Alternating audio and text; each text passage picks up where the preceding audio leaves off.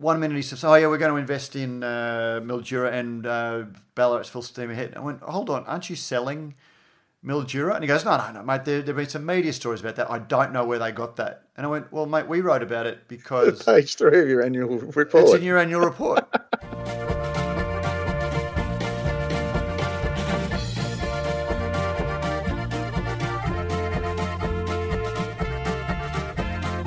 With over 25 years in the field, Cryer Malt have been bringing you the world's best local and imported malts. They are your premium brewing partner, and they are premium proud supporters of this, and this is Good Brews Week. G'day, listeners. I'm your host, Pete Mitchum, and joining me is Matt Kierkegaard. G'day, Matt. Good morning, Pete. Or should I say Brewer Matt? No. Okay, so yes, you're alluding most people would know you as Beer Matt, as your alter ego, if you like, your business name, and that you do events and things under. But Brewer Matt. No, we need to change it too? No, for the listeners, I've just returned from watching some brewers make a brew that I can claim I had a hand in inspiring to some extent. It must have been about 8 or 9 months ago, Pete. I was chatting to Chuck Harner, just very wide-ranging, chat as you do with Chuck, and as it often is with Chuck. He's been around that long. And do you remember when we were in? Because it wasn't that long ago. GABF in Denver, and I can't remember who we were speaking to. Oh, I'll tell you who it was. It was the brewer who's now at Colorado's smallest brewery, but who had for 22 years been the brewmaster at New Belgium. Oh, yeah. And he said, you guys are from Australia. Oh, and he spoke about, I know a guy, actually he used to brew here in Colorado. And it turns out, he was talking about Chuck Hahn. So not only does he have, length in the game, but he also has breadth. Absolutely, and Chuck is just one of those terrific guys. And I was having a chat with him, and we were just talking about things generally, and the conversation drifted back to the early days of Hahn Brewing. Back in 1988, when he had been brewing for Steinlager. Yep. And decided to come back. He'd sort of got some people together to fund,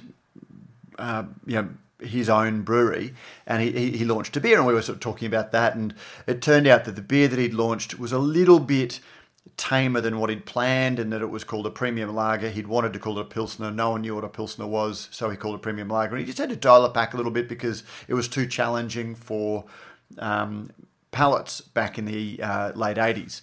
And I just found that astounding when you look at the change in palates, and in some ways palates have gone down even further when you look at Great Northerns and things that are sort of even significantly lower bitterness than the mainstream beers then, but then palates have also gone much higher. And we were talking about it, and I sort of said, Chuck, I'd love it if we could just if you've still got the original recipe for the original Hahn, I'd love to make a batch of it and just taste it and then sort of see what people think, compared to modern beers. And, I thought that we might be able to get a home brewer that's got a, 50-litre Braumeister. We just sort of knock out one homebrewed batch, basically using his recipe, just to taste it. And next thing, last week he gave me a call and so said, look, Matt, we've got some time at the Charming Squire on Tuesday next week. Are you able to come along? And I'm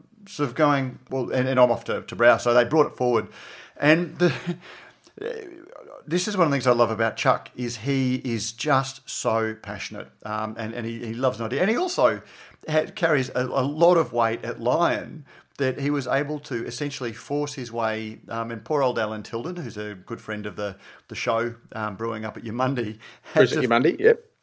Also one of my key stewards at the Queensland Royal Food and Wine Show Beer Awards. Yeah, but poor guy had to find time on the tank space at the Charming Squire. He's got a full schedule of beers there, and coming up to Christmas, the busiest time. Oh, flat knacker.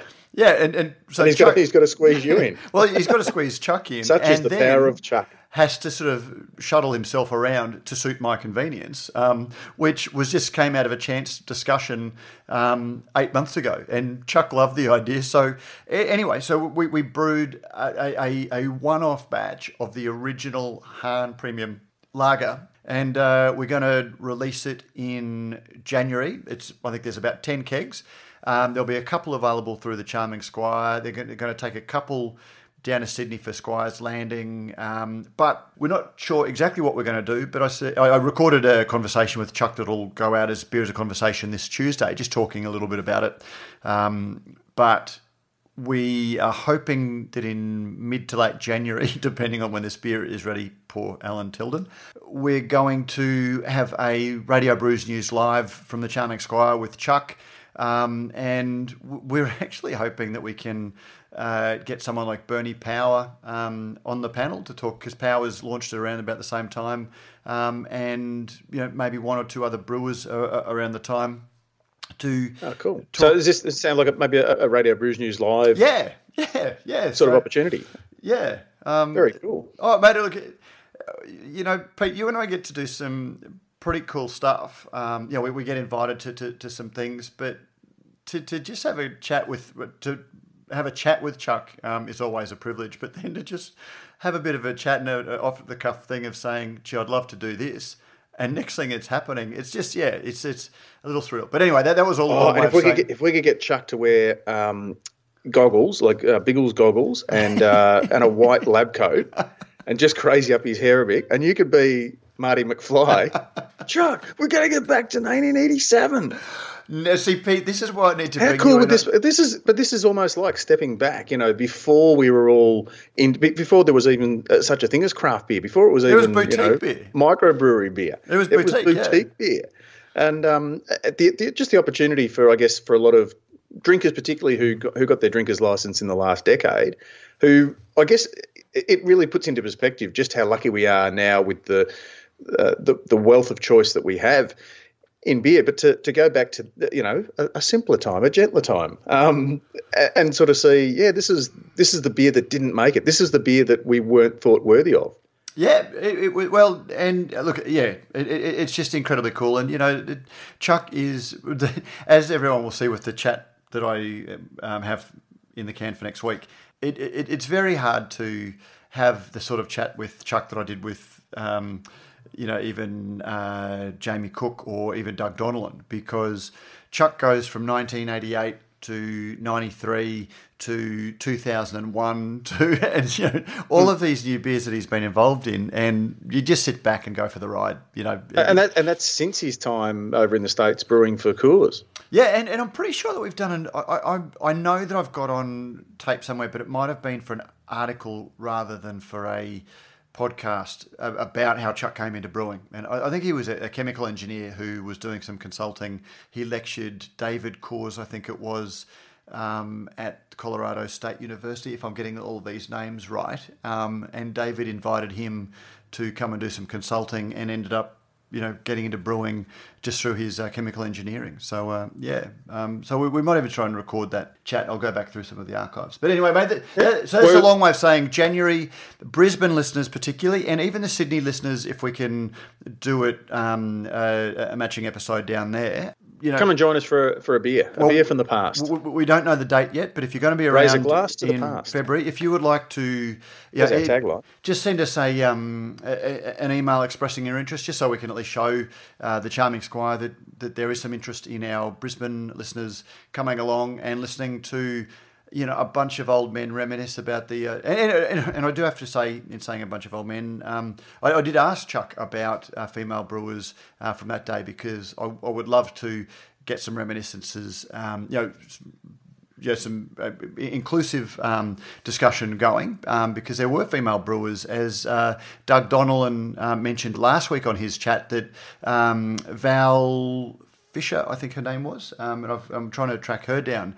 But when he was hesitating about whether he went and worked for the Big House, said that she gave him a kick up the bum and told him to look around and look at the the things that he would learn working for the Big House. And so I would love to have her on in the panel, because there are a lot of these names, Chuck Hahn, Doug Donnellan. These are people whose names we know now, and I would like to talk to some of the founding female brewers as well. So everything's up in the air, but in January sometime we're going to be doing these chats. So Brisbane people definitely will be doing one in Brisbane.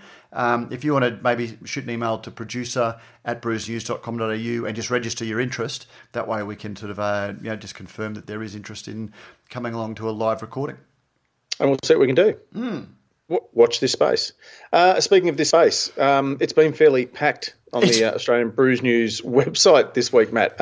We finished recording mid-afternoon, late morning last Thursday. And then Friday, I said to you, just got a couple of texts and a phone call. Do we need to record another one? There's a whole week's worth of news dropped Friday morning, starting, of course, with the big news that the Gabs Festival and the Gabs Hottest 100 most popular beers list had been sold. Yeah, that was just, Pete, it was already a pretty busy week.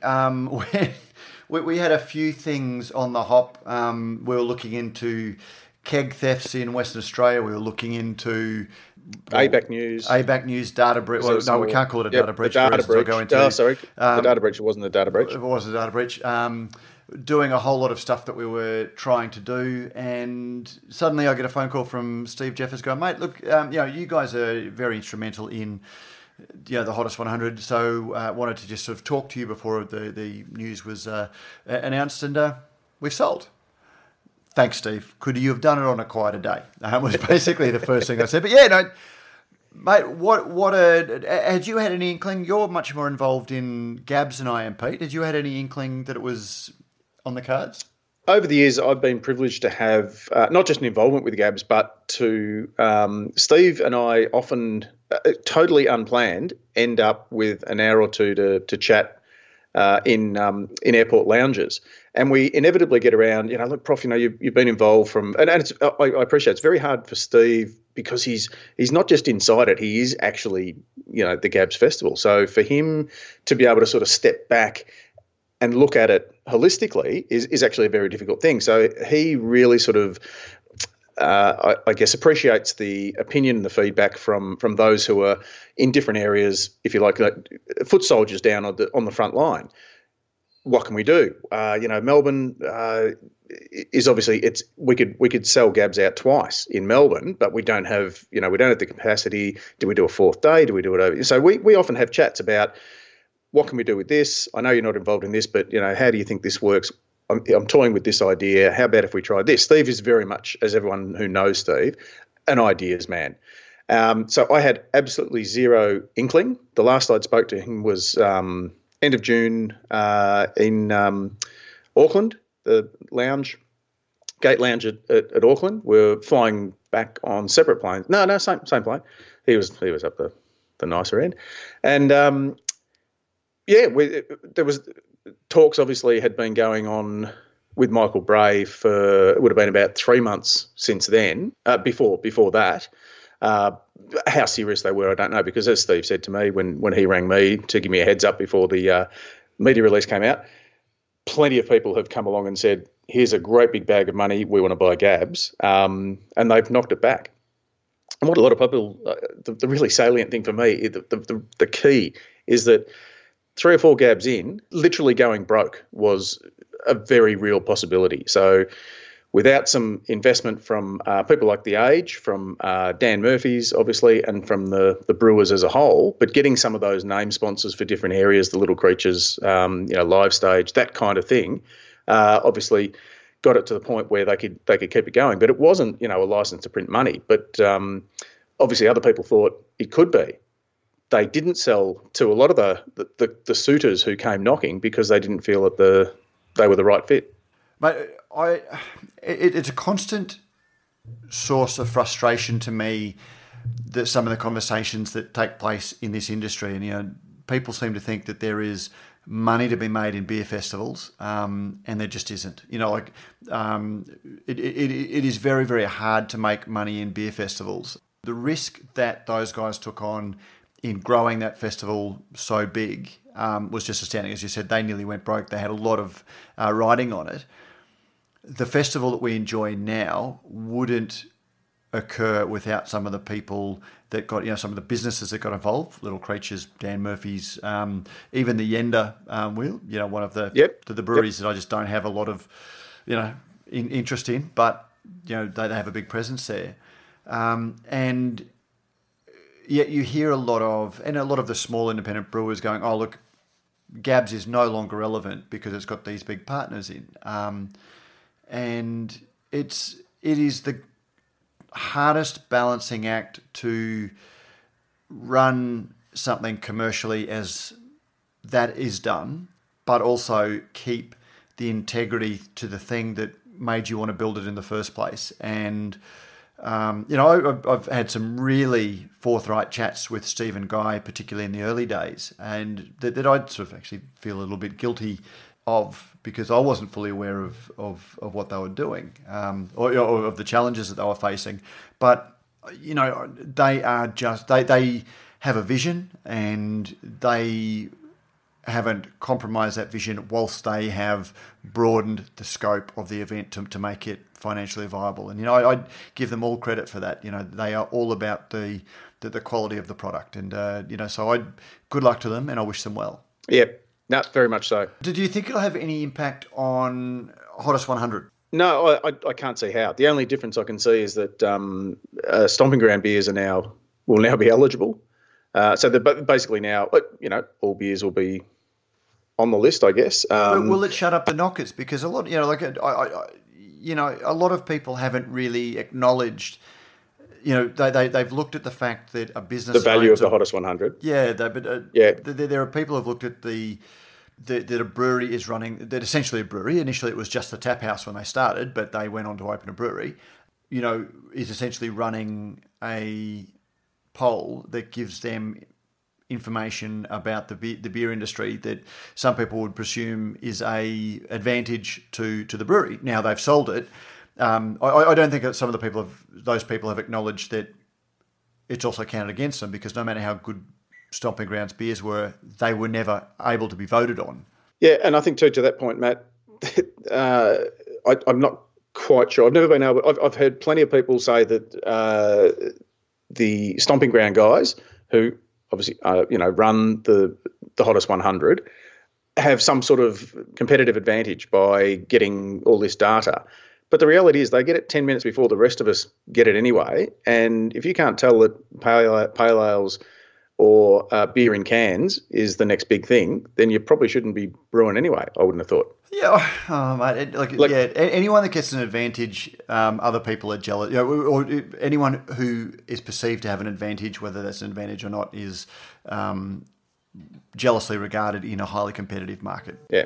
This year's one, I think it will be interesting, because I assume, not speaking out of school, but the Hottest 100 has pretty much been Steve's baby from the start, even when it was the local tap house Hottest 100. It then moved, obviously, Gabs as a naming sponsor for it about 3 or 4 years in, as Gabs began to grow, because it was a great way too to promote the Gabs Festival as well as the Hottest 100 and generate more and more interest in it, because it is a great snapshot of how we're drinking contemporarily.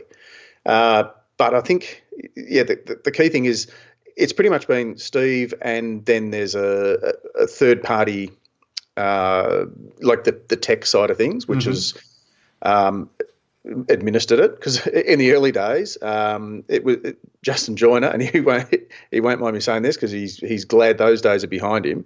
He had to open individual emails, then decipher, whatever the beers were, because sometimes they'd use, four wives Pilsner, and they might also include in their same list of 5, that James Squire Pilsner, malt double Pilsner. So he literally had to open emails and then manually into a spreadsheet, work out the numbers. It's now, obviously, there's algorithms and, ready reckoners and slide rules that, and it all goes through and it spits it out at the other end. But it's pretty much Steve's baby with this third-party provider, I don't think any of that will change. Yeah. I certainly hope, and I can't see any reason to believe that things wouldn't stay the same. Pete, we've been involved in the Hottest 100 since it first, because, God, I mean, if you go back... I started writing on my Beer Blokes blog. I used to do sort of promo for it, and then... For the Hottest, yeah. And then do a bit of a wrap-up and, pick it apart sort of thing. And then obviously with Brews News, we came on as media partners to help promote it. And then obviously each year for the last 6, I'm going to say, we've done the live... The live, because you hosted stuff at the... 4 or 5, Australia Day events up at the Tap House, announcing the beers and doing giveaways and also all manner of fun stuff. And then would cross live to you whichever brewery you happen to be at. Where we were doing that, and this year was the first year that we were together. But that said, for all of that, and I've just watched the vision and drive that they've employed in what was like. I think they had 160 votes in the first year, or 84 votes in the first year. 115, I think it was. 115, and then the second year, it pretty much doubled, and then doubled again the first 3 years, and then it just went boom. And on one hand, Steve was just so excited about this poll, and I'm going, mate, it's 300 votes. Like we'll write about it. We'll sort of, but it's 300 votes. And the way that they have approached everything that they've done with the vision and the drive to see much bigger things than I thought was ever possible, which says a lot about Brews News, I have to say, because it's the same vision and drive that's driving Brews News. So the same lack of vision and drive. But it's just astounding what they've created, and I've just learned so much that I do apply to things like Brews News, just from having watched what they have done with Gabs and the Hottest 100, and I just my first text after speaking to Steve was to Craig, just to say, mate, are we still on for the live broadcast for Hottest 100? And he said, yep, absolutely, everything's going to be the same. So we're looking forward to broadcasting live from Hemingway's in Cairns, sweating our little socks off. Yeah, let's move on, shall we? The rest of the news. So continuing last Friday's news, Ballistic Brewing, up your way, Matt, in Brisbane, to partner with Founders First. Yeah, hot on the heels of Source Brewing announcing that they, speaking of sweating your little socks off, that Source Brewing has partnered with Founders First to go to Cairns. Now, Ballistic, which has just opened its 3rd venue in Brisbane, is partnering with Founders First as well. And look... Pete, I think read the story. All of the details are in the story about both of those. And I think the interesting backstory to this is I got this sense that there was some nervousness from both of these businesses that this would be seen as some form of sellout. That it's kind of like the sale of the brewery. And I don't know what it says about whether Founders First has been very good at communicating who they are and what they do. And we had a great podcast with Founders First in February this year when Sean Sherlock, and Sean Sherlock's brewery is... Foghorn, thank you. And we had a long chat, and I can tell you the number of breweries that contacted me asking for the Founders First contact details was very surprising. It's one of our most trafficked podcasts this year, was speaking to Founders First. And I'm not sure whether they've, it's the fact that they've been out there communicating or people understand what these guys are doing, but absolutely no blowback. People seem to just be going, well, great. And, Founders First doesn't take a controlling stake. They take a small investment, but then they're putting, they are going to provide sales and marketing nous for those breweries. So, so congratulations to David and all at Ballistic, and also to Source. Yeah, Source, their funding is towards a canning line, isn't it? No, well, Source is being... I think it's allowing Source to open their cans. Oh, cans. Yeah, so no, it's not putting beer in cans, it's putting beer in can. Because the reason I asked that, Matt, was because the next thing you want, once you've got cans, obviously you want labels. And if you want labels, you could do no worse than just contact Rallings Label Stickers and Packaging, who sponsor this podcast. You can call them on 1300 852 235 to discover a more seamless way to get your small batch canning labels done. Now, speaking of which, I got a text last week. I threw out the challenge to the team and asked them whether they could put 800 words on a sleeve, and thought nothing more of it. But then on Friday morning at 8:01 a.m, so the podcast must have been up for about 30 seconds, I got a text saying, "Morning, mate. Putting 800 words on a sleeve would not be a problem. Sorry for the delay. My PR company will have a full media release to you later today." So brewers, and actually speaking of which, one of the stories that's been floating around on social media since yesterday was a brewery in the US that has been putting adopter pets, dogs that are available for adoption, on their cans. And if any Australian brewer wanted to do that, I'm pretty sure Rallings has the flexibility to get your small batch pre-loved animal needs done. There you go. You'd be barking mad not to at least give them a call. Although, Pete, if you put a dog looking for a home on a beer can, or are you appealing to some sort of altruistic? Evidently, be appealing to children. You know what's going to happen. You are going to run foul of ABAC. Because the thing is too, fitting 800 words, doesn't it have? Isn't there a minimum font required? Like it has to be a certain legibility, or is that only for the things like the ABV? That's only for certain. Okay, things. Yeah. So the rest of it, you could make it whatever size you wanted. But you'd want to make sure that they were big words, so you weren't appealing to children. That's right. Because if the words are too simple, anyway, that's right. Yeah, so yes, all way of seamlessly integrating the story that the Indie Brewers Association is looking to join ABAC. A surge in complaints to ABAC about craft beer packaging has reignited discussion over the role of the watchdog, and the Independent Brewers Association has now announced it is moving towards becoming a signatory of the right code. Now, go read the article. I don't want to praise it. I don't want to put words into Jamie Cook's mouth.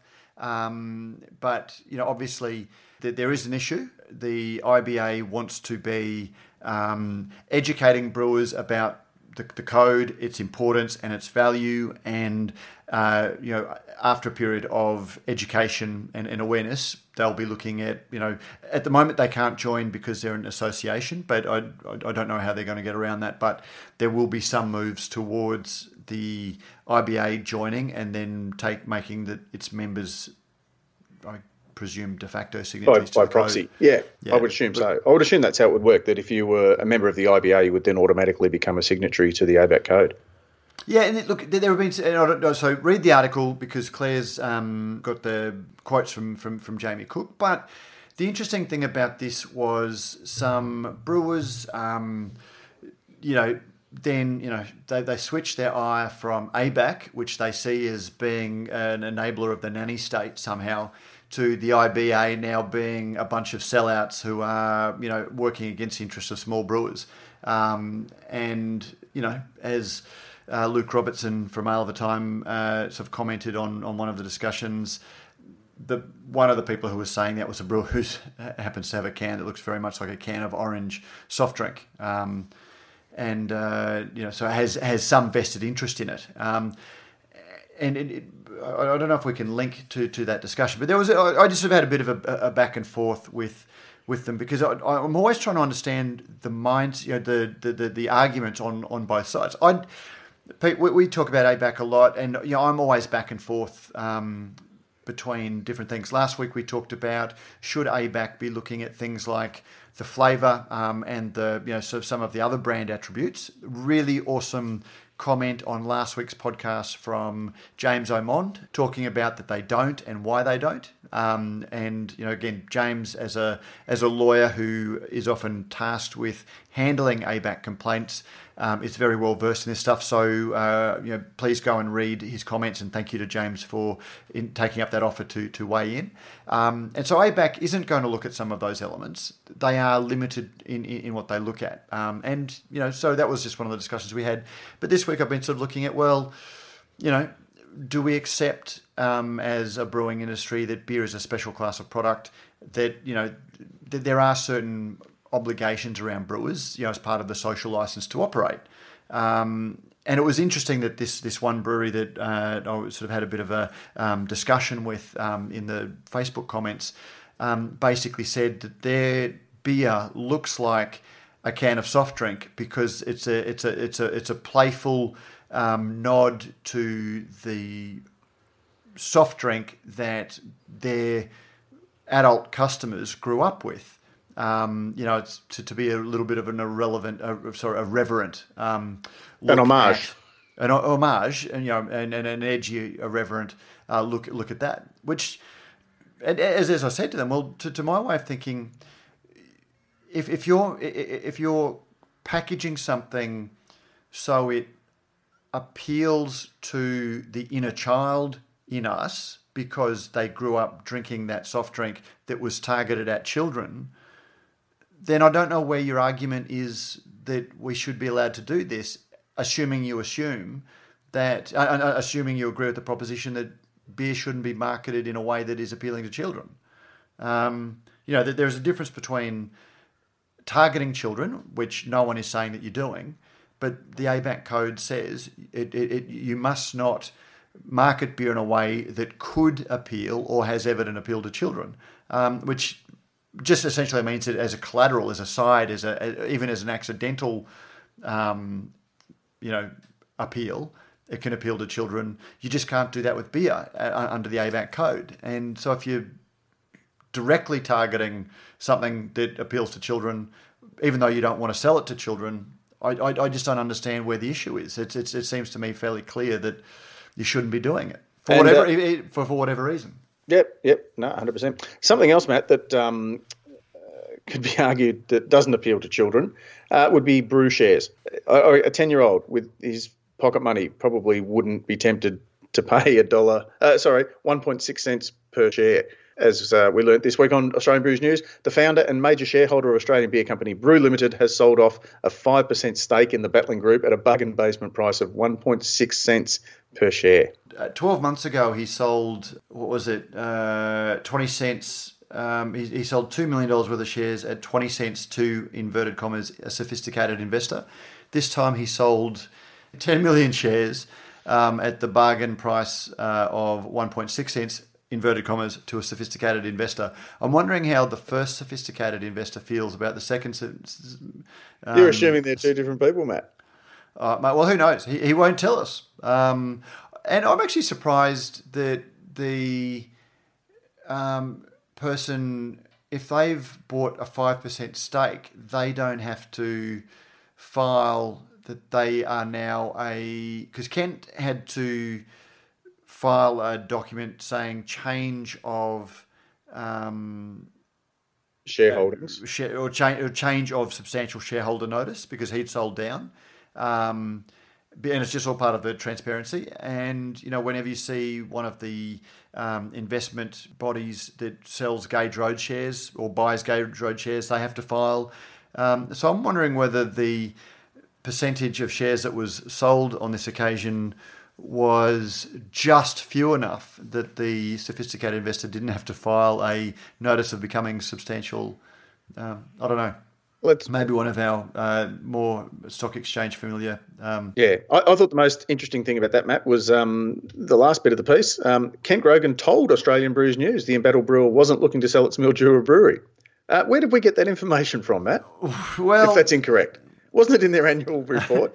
Mate, look, I contacted Kent the next day because I saw that he'd spoken to the AFR. I thought, Claire had been trying to get in touch with him. Maybe she's too scary.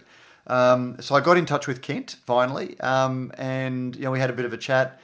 And 1 minute he says, "Oh yeah, we're going to invest in Mildura and Ballarat's full steam ahead." I went, "Hold on, aren't you selling Mildura?" And he goes, "No, mate. There've been some media stories about that. I don't know where they got that." And I went, "Well, mate, we wrote about it because page 3 of your annual report. It's in your annual report." And he goes, "Oh no, we just have to put that in the annual report to be transparent. We've never planned to sell." And I go, "Well, hold on. If it's in the annual report, isn't that what saying you're going to do something is being transparent? Saying the opposite of what you're actually intending to do, that's not." Anyway, so it was a through the looking glass conversation where, despite the fact that he's getting almost 400,000, the financial returns that show that he's been approved for almost $400,000 in salary, and it's being recorded on the books showing that they've only got $55,000 left in the bank. He swears that he hasn't been paid for 12 months. The Sorrento brew house that they lease and they had for sale is no longer for sale. Mildura is not for sale. They're going to expand on it. 12 months. And he ended up, look, I asked him a question because it was just the most, I don't have a high degree of patience for when I feel that I'm being lied to. So the conversation was, but Kent, 12 months ago you told me you had this Western Australian, when you lost $3 million, you told me everything's going to be good because you've got this Western Australian distribution deal. How did that go? Oh, mate, we didn't go ahead with that because we didn't want to be shipping the beer over. It wouldn't be fresh. They couldn't get it out. And I went, well, hold on. Okay, well, 6 months ago you told us that you got this $2 million thing. Oh, yeah. Well, we need to turn Mildura into a craft brewery because we can't supply the big guys. I went, hold on. 2 years ago, you were a craft brewery. And secondly, when did China suddenly end up being closer to Mildura? But the beer's made. The beer's made in China. Oh, so the beer's not made here, and so Mildura is nowhere near. But suddenly they can't make enough beer in Mildura to supply the big guys, and it was just bizarre. And suddenly, and he goes, "Look, I don't know why you're getting so upset." And the phone went dead. And I waited a couple of minutes and texted, Kent, I think we got cut off. And I got a text back saying, I'm just going through a bad area. We'll talk later. So anyway, I recorded the conversation. There was a whole lot more. I wish that I could have, I could put it as a podcast, but I got permission to record it as a journalist rather than note-taking, but I didn't get permission to broadcast it. So, anyway, he has undertaken to come on a podcast. Could you and I do it as like a radio play? Hey, have we got permission for that? Well, that might be editorialising. You be you, and then I'll be you being you, and you talk to me, and I'll be Kent. I don't know what's funnier, the concept of that, or the concept now that I've got in my head of Scary Clary. Clark and Dorr. It was very Clark and Dorr. Anyway, so brew. The gift that keeps on giving. All right. Speaking of a gift that I'm sure is going to keep on giving. Well, at the moment, it's a gift that keeps on taking, but then also inadvertently giving. And we're talking about the New South Wales Container Deposit Scheme. Okay. Good. Yep. So last week we got an email from a brewer who had received an email. So Exchange for Change is the Container Deposit Scheme in New South Wales. Exchange for Change is a business that is operated by Asahi, Coca-Cola, Coopers, CUB and Lion. And they essentially manage the collection scheme. A lot of craft brewers were very unhappy that their competitors were going to have access to their volumes and things like that. There was all of these promises made. Look, your data is in a vault. There are Chinese walls. Nobody's going to see nothing. And then a brewer contacted us last week saying, look, I've got this email from Contain for Exchange for Change. It includes 16 other breweries' invoices. And then a couple of minutes later, some time later, he got an email saying, we believe that you were sent an email with attachments in error. We apologise for the inconvenience. Please be assured that there wasn't a data breach. It was a patching of our system.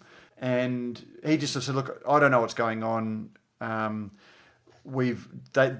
They haven't told us how it happened. We're really concerned. Other people have got our data. We've got their data. You could work out, based on it's about 15 cents a can, that if the invoice says this, you can work out roughly how many cans we've been invoiced for and all of that sort of thing. We contacted the New South Wales Container Deposit Scheme, didn't get a response by the time we published. Claire wrote a story. It had been told to us that there was a data breach. Claire wrote a story. Yesterday, we got an email from the Container Exchange scheme saying it was not a data breach. A data breach is defined under the Privacy Act that it is personal data that is highly sensitive, that is sensitive and can cause significant damage to an individual. And we ask that you retract your comments. And, to us it was a data breach. They'd sent out. So in the end, we contacted them. The information that was sent out contained company names, invoice dates, invoice numbers, and outstanding amounts. And outstanding amounts. I understand under the what's not Privacy private? Act, well, it's not personal information. It didn't identify a person is the best I can understand. But, Okay. you know, So a brewery that might have 100 persons, with a vested interest in it, is now... Well, and they just did not. They completely refused to discuss. Actually, the thing for me, Prof, is that about 16 brewers received the data. They said that it was during a patching of their systems. There was a patch, but it just seems like a really, really specific error for something that was a systemic patch issue. Like if your computer is being patched, you could expect it to send a thing out to all of the brewers on the database, not just 16. Yeah. And there was just something about it that was really, really, that just didn't ring true. So, I know a lot of our listeners are IT people. Tell us if you think that sounds like something that would happen during a patching issue. To me, it sounds like operator error, and somebody's inadvertently attached a whole lot of invoices to emails and then suddenly going, oh shit. But again, that's speculation, because to me it just doesn't sound like something that would happen as a systemic patching issue. Yeah. But I could be wrong. But anyway, the upshot is the response that we got from the New South Wales Container Deposit Scheme was essentially, this isn't a data breach because it's not personal data. And even in the email that they sent to the brewers who received the email, basically said, look, we're sorry we sent you this email. It wasn't, we're sorry that we sent your data to anybody else, or don't worry, none of the data, we've got the data back. And so they wanted to debate with Brewers News, who had called it a data breach, what the legal definition of a data breach is. But then they started, and I had to point out that, well, you've told us you've rectified the matter. Rectify is to make good or restore. You haven't done that. You haven't even apologised for it. You've apologised that you accidentally sent an email to people, not that you released their data. So they're pretty loose when it comes to defending their problem, but pretty precise when they want to protect their asses from saying it wasn't a data breach. So we didn't have to. They didn't inform, and because all of that centres around whether they had to inform the Office of the Information Commissioner, or they had to report a breach. They're saying technically we didn't have to inform anybody because it wasn't a data breach under the Privacy Act.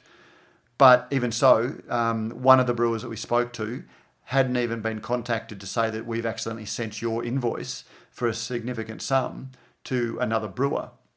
So it just smacks of self-defending. Yeah, there's possibly a very simple reason for the initial breach, or whatever you want to call it.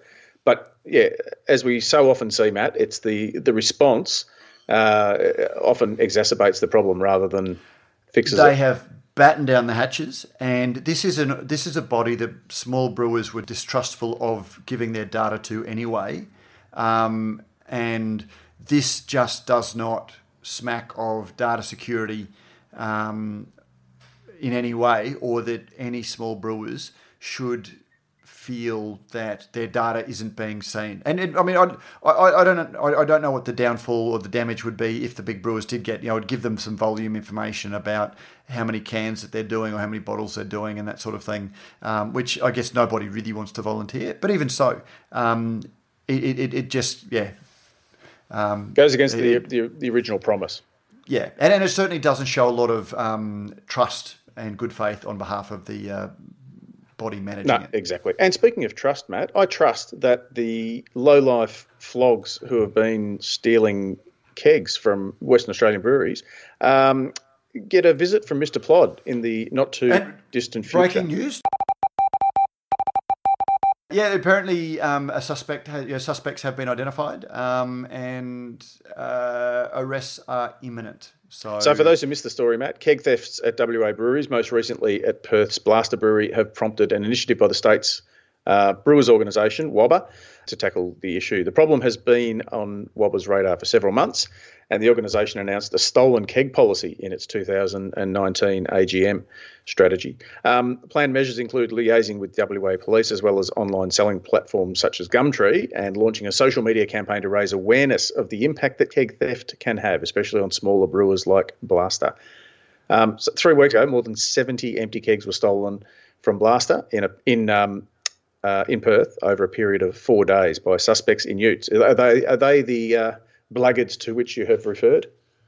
I believe Possible so. So suspects? they did have photos, but one brewer I was speaking to had just ordered something like $30,000 worth of kegs because he was just did a stock take and thought, based on the number of kegs I've just sent out and the number I've got here, I'm not going to have enough for Christmas. And it hadn't actually occurred to him that they may have been Some shrinkage. So like you're talking about serious cash for a small brewery to give them the kegs to. And I guess kegs are always going to go one or two here or there. But when you see somebody turning up in a very organised fashion and stealing 70 kegs in a go, at $200 a throw, that's some serious problems. And that's the one incident that we know about. But it turns out that there was and here's what makes me really quite upset is that there was a scrap metal dealer who basically said, yeah, I've been buying them. I used to work for this bloke and he used to buy them, so I sort of upped the price. So I started getting the kegs to me. And there is no market without guys like him. And, there is no market for these stolen kegs if people don't buy them. Congratulations to Wobber for setting up this thing that if you are aware of kegs being sold, notify Wobber and they will action it. Just because, we can talk all that we want about taps and excise and things like that, but when you've got guys that are when people are just stealing $200 a throw from craft breweries, they're not going to be around for a long time. No, exactly. Well, that's a wrap-up of the news for this week, Matt. And now it's time to dive deep, elbow deep, in fact, into the mailbag. Don't forget to review us on iTunes, or you can send us an email, and you'll be in the draw for the letter of the week. Every letter, comment, and query and everything else that gets sent into us will receive a bar blade, as long as we've got a postal address for you. And one lucky listener who has written in or said something, even vaguely interesting by our judgment, will receive a 6-pack of mixed beer from our very good friends at Beer Cartel, who sponsor our letter of the week. From Scott Eddy on email. Thanks for a great podcast. Thought I would let you know my experience with the CDS here in Muswellbrook. Now, that's New South Wales, is it? Muswellbrook is, yes, in New South Wales. Tried to return a can of Hope Estate Lager, but the can was rejected and there is no option to recycle the can anyway. I don't know what he means by that. The bins of general waste are overflowing a lot of the time. So he sent a photo of I think what he's saying is that if it doesn't go through the machine, you've then got to take that can back with you because there's no, here, put it in the recycling bin. Right, okay. There's just like a standard rubbish bin next to the container. Right, okay. And the bins of general waste are overflowing a lot of the time. Right. This may be a cynical opinion, but I feel as though the scheme is set up to make money through people not returning cans and bottles, and it's little to do with cleaning up parks. Would love to hear some figures on return rates and where the money from cans that are not returned goes. Thanks, Scott. Now, this is something that we do want to dig into a little bit, and the end of the article that we did yesterday looking at the exchange for change, it's not a data breach. They also said, so I think they've put the price of, and we need a brewer to really go into this, but apparently the price of the brewers are charged fluctuates, and it's gone over Christmas. Our summer special, they're calling it, or their summer pricing, which sounds like we're doing you a favour. It's a fantastic summer special. It's gone from 15 cents to 16 point something cents because there is greater recycling demand over that period. Now, Pete, I don't know, like 10 cents goes back to the person who takes their can back. Now, I go through a lot of cans of beer with all of the beers I'm sent, and I have not taken a can back. So every 10 cent that has been paid by a brewer on every can has just gone to the recycling stream, and CDS just makes that as pure profit. Then they also get the 5 or 6 cents based on the margin that they say they need to operate it. Yeah, now, so we're going to return the 10 cents that you paid, but we're going to charge you 16.5 cents. Well, no, so we're going to keep the 10 cents because the can wasn't returned, and we're still going to charge you 6 cents for the administration of the fee. Now, when I look at this comment from Scott, brewers have just been slugged up front, I might add, before they've even made the beer or got the beer in cans, let alone been paid for the beer. They're paying... Because you've got to register it. You've got to register. I'm going to put in Chuck Hahn's all-new Pilsner. Yep. And then brew the beer and then package it. Because I can't. Yeah, I can't. But they invoice them up front based on some metric, some magical metric of what they think that you're going to do over the next month, and so they've had to pay it.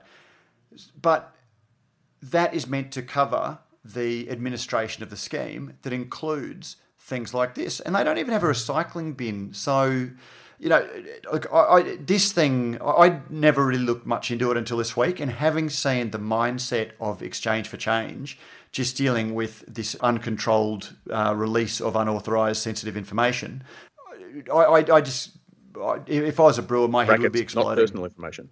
Yeah, not personal information. So anyway, thank you to Scott for taking the photo and sending that in for us. Yep, good on you.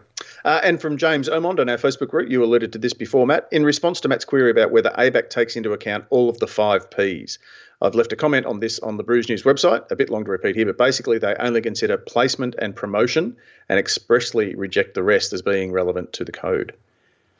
Yep, and look, again, go read that. And again, because like I was saying, you look at the Little Fat Lamb, that everything about that beer, the labels pass muster, more or less, for ABAC, but everything about that beer is targeting 18-year-olds that want to get shit-faced. And if you want any proof of that, go have a look at the Little Fat Lamb appreciation pages on Facebook.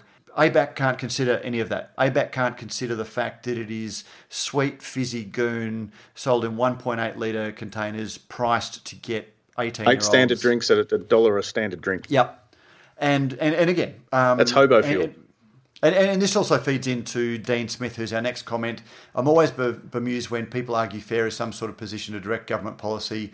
FARE will never have the kind of hold over the government to rival the various lobby groups of the multi-million-dollar alcohol industry. It does, however, seem that the majority of upheld complaints to ABAC disproportionately impact on smaller independent breweries.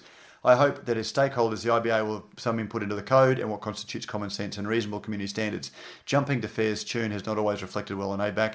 It would be great if they appeared to extend as much energy policing instances of sexism as they do to confected appeal to minors in beer labelling. Now, look, there is a lot of that, and I also have to acknowledge that Dean weighed into the chat that I was alluding to earlier, and I haven't had a chat to respond to Dean since then, but... the issue is that I think Dean underestimates how much impact FARE has. They are an incredibly well-resourced lobby group that has sanctimoniousness and the perception of impartiality and being do-gooders on their side. And that means that they are listened to and given a soft hand, an unquestioning hand by the media, whereas alcohol is always seen the prism of you've got something to protect. And so I would actually disagree with Dean that FARE don't have the lobbying, but they are far more influential than their budgets allow, because, you know, just look at the alcohol fuel violence legislation that Queensland's, they're actually calling it alcohol fuel violence legislation because people like FARE and, you know, plus a whole lot of people who are, you know, much better intentioned, want to stamp out alcohol fuel violence. That's what they're tapping into. So they certainly do have a disproportionate. The other thing is ABAC, taking on James's point, ABAC isn't an arm of government. ABAC can't look at the fact that consumption rates are declining. It can't look at all of these broader social policy. It has to, and it does, confine itself to the very limited charter that it's got. And to some extent, that is disconnected from what's going on because they have to look at the labelling. They've got a policy around labelling that they have to look at, and they have to apply individual examples to that policy. And they can't, under that, you know, sort of take in subjective things and things that aren't part of broader government policy. So look, it is always going to be an easy target for complaints. ABAC can't look at sexism because they're not the, you know, appropriateness. They are the alcoholic beverages advertising code, and, you know, yeah. And anyway, so I take your point, but I would just say to anybody that wants to get a better understanding of ABAC, go back and listen to our chat with the chair because, you know, he does put a lot of context around, because these were a lot of issues that I tried to thrash out, and I was just met by, that's not our role. That's not something that we can consider, and it does put into a bit of context. Yep. There was another comment from Glenn Watkins, who lists himself as aspiring brewer. Okay, yep. Glenn just made a small one-off donation, as we often ask for, and I pretty much spent the small one-off donation on posting him a bar blade to say thank you for his small one-off donation. But so Glenn, and I just have sent him a note sort of saying, look, thanks very much for your vote of confidence, and we love the fact that you listen, and thank you for the small donation. And he just have said, happy to help. You guys are a great way to keep up with what is happening in the Australian beer news, and your opinions are always well thought out. That's nice that you think so, because a lot of people don't. I enjoy hearing the differing opinions between you and Pete, and how you always manage to debate without arguing. They should have heard us in a particular bar in, where was it? It was Denver, I think, Pete. Could have been. I don't know. It was a long time ago.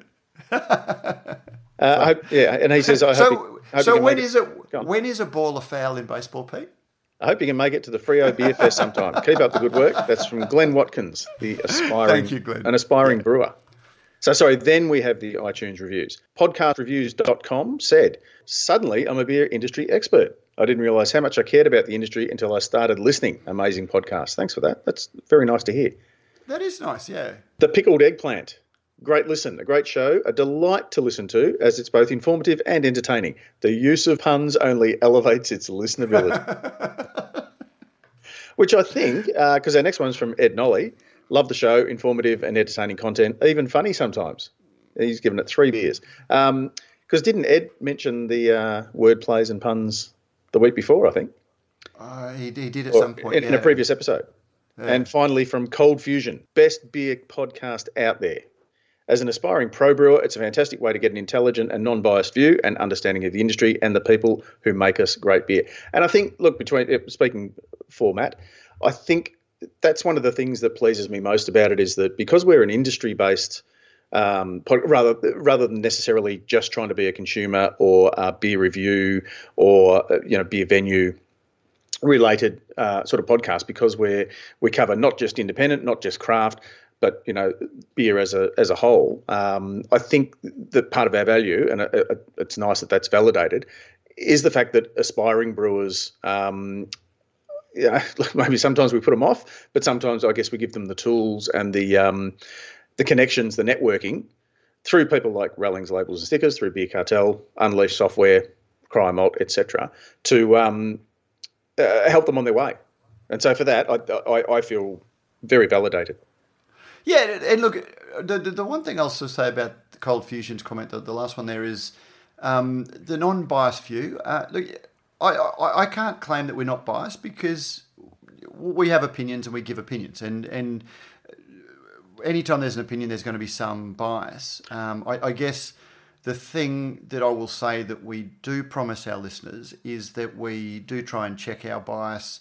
And we're always open to admitting we're wrong. We've changed views on a whole lot of things, and we try and give the background and the reason that we hold a view. And look, I can say by and large, Pete, that we're pretty much not beholden to anybody.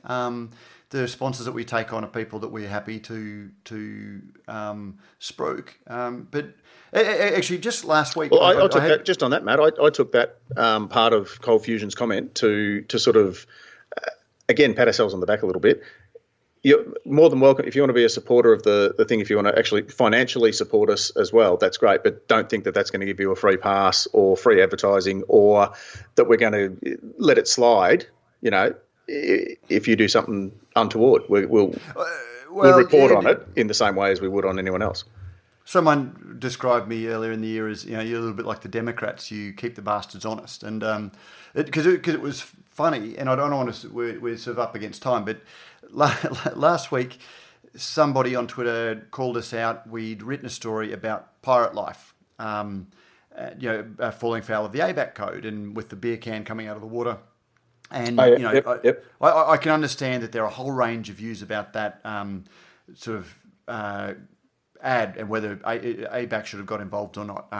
But so I'm not going to debate that. But we had shared the story, and that was the head photo, the photo that accompanied the story. And it was mentioned on Twitter that, should you have blurred out that logo, given that ABAC had deemed it was inappropriate. And I thought that they were making the not unreasonable point that, well, aren't you magnifying something that's been held to inappropriately promote beer by not blanking it out? And and that's always, as a journalist, when you sort of talk about how somebody has died, or how much information do you give in a story. But I thought, well, the photo is reproduced in the ABAC code. It's it's available, so it's appropriate to run it with the story.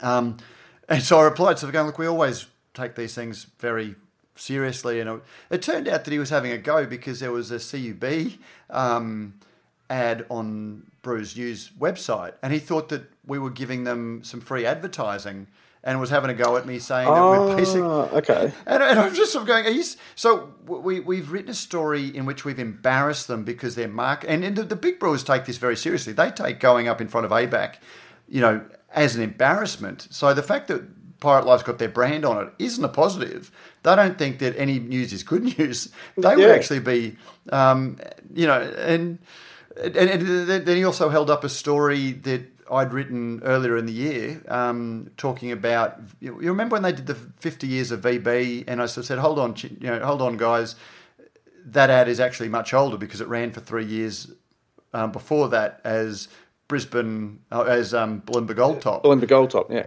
And I basically wrote a story how they didn't even know their own advertising. He held that up as an example of a puff piece when I'd essentially embarrassed CUB, but because we'd written about their brand, he was holding that up as a puff piece that we'd somehow doing CUB a favour. Every small brewery that's been embarrassed, that doesn't, like us because we've written about their ABAC, brushes. Look, we're impartial, not necessarily unbiased, if that makes sense. I knew what you meant, Matt. Thank you, Pete. Hey, now, Pete, this time next week, I'm going to be either just going to bed or just waking up in Germany, depending on when we record this. So, Good Morgen or Guten Abend. Thank you. Thank you. There will be an episode next week, but we're not sure when.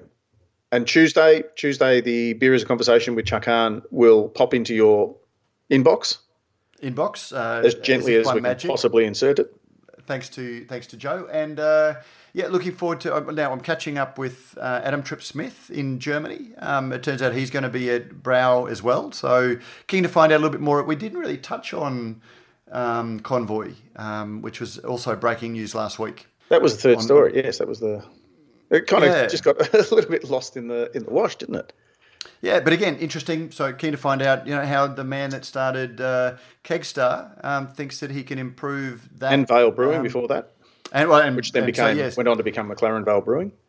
So we'll have a chat to him because he's one of the more prolific beerpreneurs that we called in the headline. So so I'll be speaking to him and I'm not sure. It's a gathering of the world beer industry, so I'm not quite sure. I'm going over with nothing really set up, but looking forward to seeing what comes from Brau. No worries. Enjoy it. Safe travels, and we'll all speak to you next week, and then I'll see you shortly after that. Looking forward to it, Pete. No worries at all. Thank you very much again to all our supporters and our sponsors, to Cryer Malt, to Rallings Labels, stickers and packaging, and to Beer Cartel and Unleash Software. And thanks to all of you guys for listening, as we always like to do. Listen and thank you. That is. Thanks, Matt. Thanks, Pete. I'm Pete Mitchum, and we'll see you all again for the next episode of Good Brews Week.